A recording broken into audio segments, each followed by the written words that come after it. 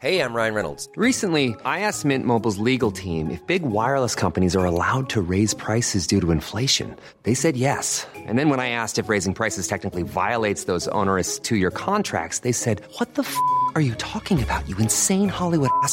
So to recap, we're cutting the price of Mint Unlimited from $30 a month to just $15 a month. Give it a try at mintmobile.com/switch. $45 up front for 3 months plus taxes and fees. Promo rate for new customers for limited time. Unlimited more than 40 gigabytes per month. Slows full terms at mintmobile.com. It's March 2nd, 1896, and another remarkable event is about to be uncovered by Ariel, Rebecca, and Ali, the Retrospectors. The so-called scramble for Africa, that period of colonisation of most of Africa by 7 European powers at the turn of the 20th century, is generally thought to have been a fairly one-way affair with Europeans, just dominating the locals. But on this day in 1896, that script was flipped when the Ethiopian Emperor Menelik II soundly defeated the invading Italians in battle and then sent them packing. So it was a 2-day engagement, but it ended on this day, and it's still celebrated in Ethiopia as the Victory of Adwa Day, and it's marked by wearing traditional clothing and singing patriotic songs, and it's really looked to across Africa as an example of, Pan-African success in the face of European colonisation. Even though it sort of doesn't tell you that much about Ethiopia as a country now, does it? Because Ethiopia then was Abyssinia, and they were then invaded again by the Italians, decades later. But it's just that, as Arian was saying, the scramble for Africa, so-called, was so depressing from an African standpoint. Every nation had been invaded by European powers. Only what we now know as Ethiopia and Liberia had maintained their independence. And this was the moment that actually even probably the Ethiopians, if they'd been thinking, are we going to make it through an Italian invasion, might have suspected that they wouldn't. Yeah. But they did. Yeah, so Ethiopia in the mid-19th century was a conglomerate of these semi-independent kingdoms presided over by the Ethiopian Emperor Johannes IV. But when he died, there was this period of disorder that saw the rise of Salem Miriam of Shehwa, who came to be supported financially and militarily by the Italians. And he then united the kingdom and claimed the title of emperor, taking on the name Menelik II. So that was him. He actually came to power with Italian support. And also supporting the Italian claim to Ethiopia, surprisingly, considering that they were getting their hands on everything else at the time, was Great Britain. And they did that because they specifically did not want the French to step in, because Ethiopia has some coastline on the Red Sea, and they didn't want the French to be setting up shop on the Red Sea in a place where they could interfere with British shipping in the Suez Canal. So they basically invited the Italians to step in, which they did, initially in Eritrea, which now obviously is an independent country, but then was sort of one of these constituent parts of the Ethiopian Empire. And they kind of sat there for a while, and there were a couple of border incursions, but mostly they kept their hands to themselves until this Italo-Ethiopian war. Well, just before the war, there was a treaty, right? So there was a document that Italy signed and Ethiopia signed, essentially, I guess, with the stated aim of, let's be clear what our intentions are here, everybody. We're in Eritrea, but you've got nothing to worry about. That was the point of the document. Yeah. Except, and I can't work out whether this was done deliberately, but I can only imagine it was. The version that Menelik II saw and signed didn't have a clause in it that said that Ethiopia had, by signing the treaty, effectively become a protectorate of the Kingdom of Italy. The Amharic draft of the treaty, the language of Ethiopia, did not say that, but the Italian version of supposedly the same document did. Yeah, and Italian diplomats later were like, wait. This Amharic version was definitely the way that we intended before you got to it and have somehow slipped out that clause or whatever you did. Yeah, and I think on the balance of probabilities, it was probably a deliberate attempt by Italy to deceive what they saw as an inferior country and to sort of trick their way into power. And I think you can see that, and there was a comment from the time from Gerald Portal. He was the British consul of Zanzibar, and he had been brought in to oversee these peace negotiations. He was a man of his time. He called the Ethiopians savage, but then he also cautioned against contempt of a gallant enemy because his skin happens to be chocolate or brown or black, and because his men have not gone through orthodox courses of field firing, battalion drill, or autumn manoeuvres. So I think there was an awareness that Italy were possibly underestimating their opponents. And that underestimation was a thing that Menelik actively preyed upon. It sort of made me think he must have been at least vaguely cognizant of Sun Tzu's The Art of War, because he had this force at his disposal of 100,000 troops and all of this modern weaponry, much of which had come to him via Italy. But he actively downplayed his military strength by leaking false reports that suggested that he had many fewer troops under his command, and by spreading rumours that basically there was widespread discord among his soldiers.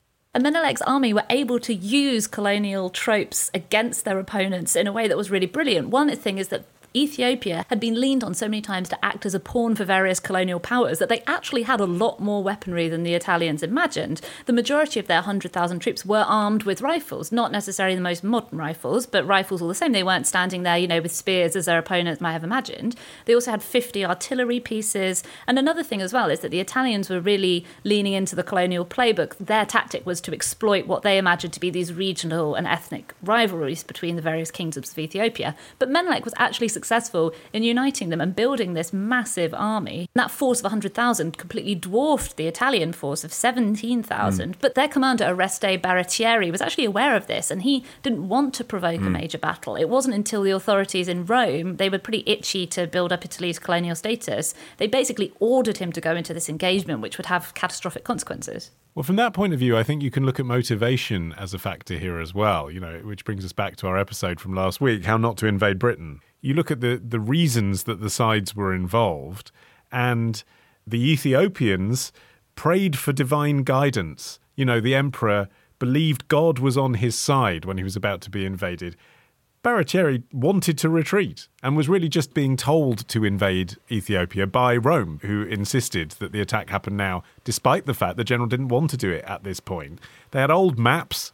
They had an army that was made up largely of Eritrean soldiers, Askari they were called, whose heart wouldn't have been in this. So, immediately you've got two very different armies there. The Italians had actually marched quite deeply into Ethiopian territory and had a few mini victories along the way, but then they rapidly started to run out of water and of food and clothing, and Baratieri's generals talked him out of a tactical retreat, and one of them, Vittorio Dabamida, said Italy would prefer the loss of 2,000 or 3,000 men to a dishonourable retreat.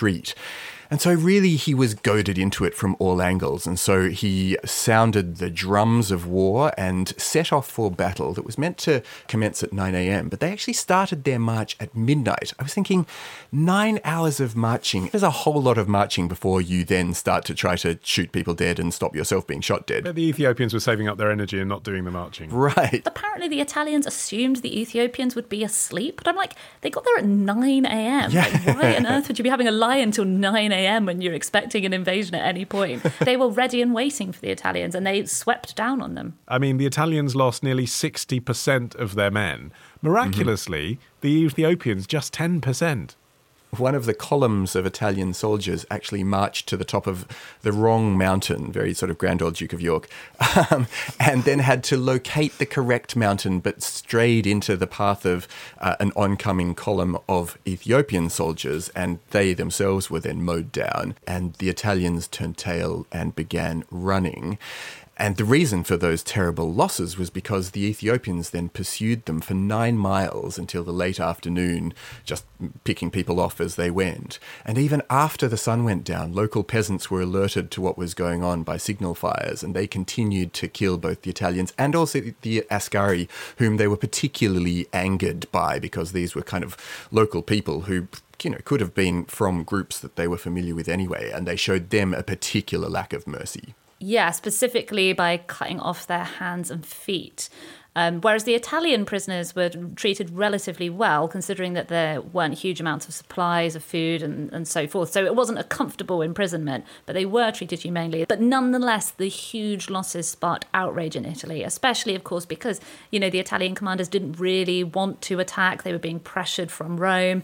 And so there were protests outside Parliament. They had to close universities and theatres because of the mass outrage. And the whole massacre really stuck in the craw of Italy. It was a real wound to their national ego, to the point where when Italian troops occupied Ethiopia again in 1936, Mussolini said, Adua è vendicata, meaning Adua has been avenged, which just shows the place that he'd been occupying for all those decades in the Italian psyche. Yeah. Menelik was criticised in the aftermath for not having followed up on his victory by attempting to drive the routed Italians completely out of their colony in Eritrea. But historians looked back on it and thought actually this was probably a quite calculated move, because had he done something like that, it would have forced the Italian people to turn what was pretty much just a bungled colonial war into something of a national crusade. And he had this period of, 40 years of comparative peace before then, Mussolini came and had the return of Adwa, which was a new war that this time the Ethiopians lost. And it was as a direct result of this battle that Italy signed the Treaty of Addis Ababa, which recognised Ethiopia as an independent state. And presumably there was no switcheroos on the contract that time. Right. No games then. Yeah. This one, they had the same version of. Tomorrow. The fear of unwanted pregnancy was a positive. It was a natural inducement for young women to retain their virtue. Ditch the ads and get a Sunday episode when you join Club Retrospectors. Subscribe now on Apple Podcasts. Part of the Acast Creator Network.